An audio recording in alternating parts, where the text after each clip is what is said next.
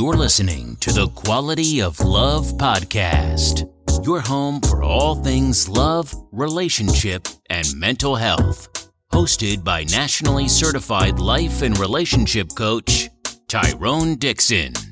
Sit back, relax, and get tips on creating the life you deserve without wasting any more time.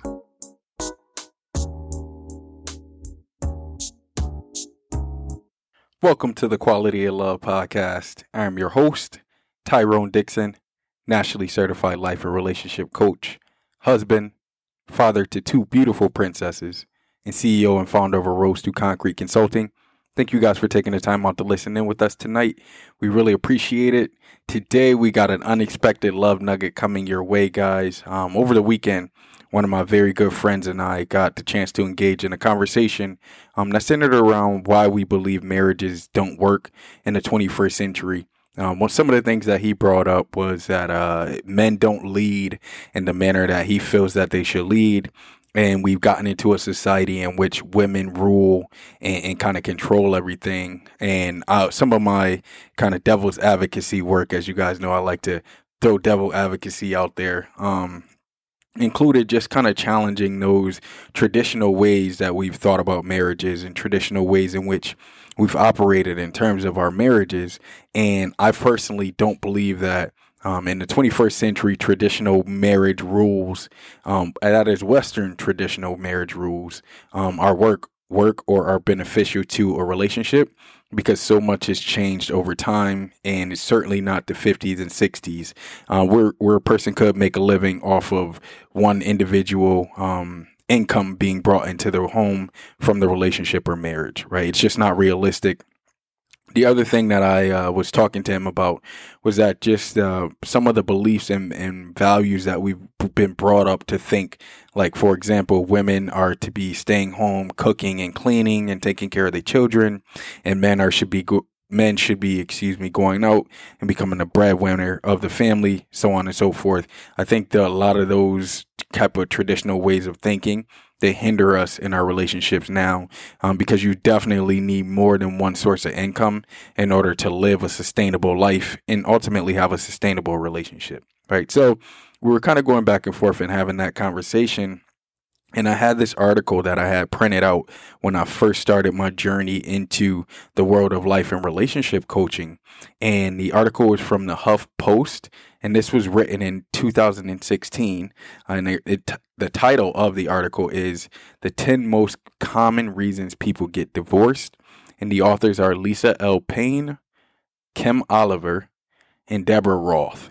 And when I first started relationship coaching, one of the things that I constantly thought was, oh, well, people break up because of money, different philosophies that center around money and finances. That's the main reason why people break up. And as I started to do more research into divorce and divorce rates and things along those lines, I actually came across this list. And finances is actually number 7 on the list. So it really piqued my interest. And I figured, since that conversation with my buddy sparked me to go back and look for this article in my files, I figured I'd share it with you guys. I'd love to get your perspective and kind of what you think, if you agree, if you disagree, and any feedback in between. Because as you guys know, I love to foster dialogue around these topic of discussions, right? But before we even get to the point where we can receive feedback, I wanted to share the list with you guys and let you kind of ponder it on this good old Memorial Day. By the way, happy Memorial Day to everyone who celebrates Memorial Day, and also happy Memorial Day to all of our fallen soldiers. Your commitment to our country is greatly appreciated, and all of your sacrifices does not go missed in this household, the Dixon household, that is. All right, so first thing on the list is marrying for the wrong reasons, right? So people who marry for money, fame, fortune, status, things along those lines tend to have their marriages not last over a long period of time, because they have not had a solid foundation of love, trust, and that unconditional acceptance placed into their marriage. The second reason that was most common to reasons why people get divorced is the lack of individual identity within the relationship. And I look at it like codependency. And I've talked about codependency on this podcast pretty much a few times during the first season, a couple of times during the second season. But feel free to go back and check those episodes out. When we talk about lack of individual identity in a relationship, though, it can be detrimental because there's nothing wrong with being in a relationship, right? So having a shared purpose or shared vision, but then you also have to have an individuality element to it to make you feel like you're living life on your terms, right? So if you're codependent and you're constantly thinking about doing things that your partner wants to do, only doing things that they enjoy doing and not that you enjoy doing, you could be setting yourself up.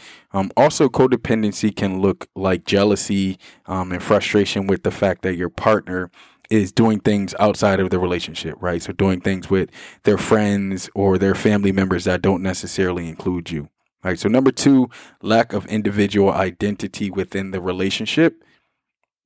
Number 3 is you become lost in roles. And this one really, really resonated with me, guys, when I first read the article. Reread the article, I should say, when I pulled it out. Because I did get it to a point in time, my wife and I should say, in our relationship where we strictly operated in the roles of parents. And I think it hindered our ability to have dialogue, and it hindered our communication for a little bit in our relationship. So when I read the Becoming Lost in Roles, that really resonated with me because I, as you guys know, and I've expressed, I am fully enmeshed in my role as a father. I really, really take pride in it. It's something that I enjoy and I love, but not having the knowledge that my wife is also my wife and has been my wife before we even had children or got married or anything like that. It was something that I had to become more aware of because as much as I enjoy being a parent, I'm also a husband. And before that, I was a boyfriend and best friend to my wife, right? So it's very important to me to maintain that type of role duality, I guess I would call it, because when we get lost in roles, it can have a negative impact on our relationship and ultimately our marriages. Number 4, not having a shared vision of success, right? When we talk about shared vision of success, it's having an idea of the end game, guys, right? So what does success look like to you? What does success look like to your partner? And how are you going to get there? One of my very favorite things to do in relationship workshops when I have couples is to do a vision board activity. And what happens is I'll give a couple probably anywhere from 15 to 20 minutes to create a vision board, right? So their ideal lifestyle, if they want to take trips, how many children they want, the amount of money that might make them feel financially secure, all of these very, very intimate things that should be discussed within a relationship. I'll have couples take about 15 to 20 minutes to create a vision board. During the first 10 minutes or so, I'll have couples just not communicate with one another. And then the last 10 minutes, they'll share and bounce ideas off of each other for the vision board. But the ultimate idea in this activity, guys, is for both partners to understand what success looks like for them on an individual level. And then once they get together and have a conversation about it, they can start to talk about what success looks like on the level of their relationship. And they can kind of create the vision together, right? What happens in a lot of cases, especially when we talk about marriages that have been in place for a long time, is once you guys reach a point once people reach a point where they think, oh, this is success, and their partner doesn't think that that's success, it causes a lot of friction, right? So having conversations, doing vision boards, having open dialogue around what success looks like tends to be beneficial to you guys in the long run, because you want to have an idea, right? It's your partner. You want to have an idea of what they think success looks like in the 3D form.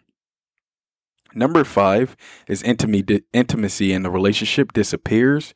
And at this point in time, it's not only sexual intimacy, but it's the touching and the feeling, the words of affirmation, all of the little things that strengthen relationships. Over time, they disappear. And again, if we've had different dynamics fused into our relationship or into a situation, then that typically makes sense, right? So if you had kids, or if your in-laws or family members are more involved in your relationship at times than others, then intimacy can kind of fall by the wayside, right? Plus, let's not kid ourselves. It's human nature to, as you continue to see something or you see something over and over again, you desensitize yourself to it. So after seeing your partner over and over again, you may not feel like you should say or have to say you love them or they're attractive to you, which for me, I make it a point to do so on a daily basis because you want to keep things fresh in terms of intimacy, right? Intimacy is not only sexual, right? It's the things that lead up to sex, the romancing, the whining and dining, the foreplay, all of that type of stuff that lets your partner know that you're thinking of them and they're top of your mind. Number 6 is unmet expectations. For me, when I hear the words unmet expectations, I think of unmet needs, right? So you've expressed to your partner that you have a particular need that needs to be met. Your partner does not meet it. And then once you get to a point where your partner does not meet your needs, you start to feel as though they don't have your best interests at heart, or they don't have the ability to meet your expectations, which is very, very dangerous in a relationship, because then that's when you start to feel like you need to nag your partner or complain to your partner about the fact that they can't meet your needs, right? When it comes to unmet expectations and needs, you have to practice unconditional acceptance. When unconditional acceptance is not working, you need to make a conscious decision. Is this relationship really beneficial to you in the long run? And are you committed to working with your partner to meet your needs? Number 7 is finances, right? We talked a little bit about finances earlier, which I thought, again, growing up was the number one reason why people get divorced. It has shifted down to number 7. Finances is self-explanatory in a lot of cases, but you also want to look at finances as how do you value finances? How does your partner value finances? Is money important, or is money just used as a tool in your relationship? All of these things you want to get very, very specific and blunt about, because money comes and goes, but you have to realize that if you use it the right way, it can become a tool to creating a better quality of life, right? And if your partner and you are on the same page with that, and you both understand that, you tend to have a successful long-term relationship. Number 8, or the 8 most common reason people get divorced, is being out of touch. And the article says literally, so it's not having the aspects of the relationship where you're physically touching your partner. Again, you guys know I think sex is very, very important, but even if you're not getting to the point where you're able to have sex as often as you like or as often as you may have in the past, don't be afraid to touch each other, right? Touch is the number one, in my personal opinion, again, builder of all relationships, right? When you are physically intimate and you're touching and hugging, cuddling, rubbing on one another, giving each other massages, it enhances and kind of heightens the intimacy in the relationship. So number 8 and number 5 go hand in hand, in my opinion. Number 9 is different priorities and interests. When we talk about different priorities and interests, people grow apart over time. It happens, right? But when you're not communicating about kind of the disconnects that are going on in your relationships, that's where you start to see different priorities and interests grow to become more important than your relationship.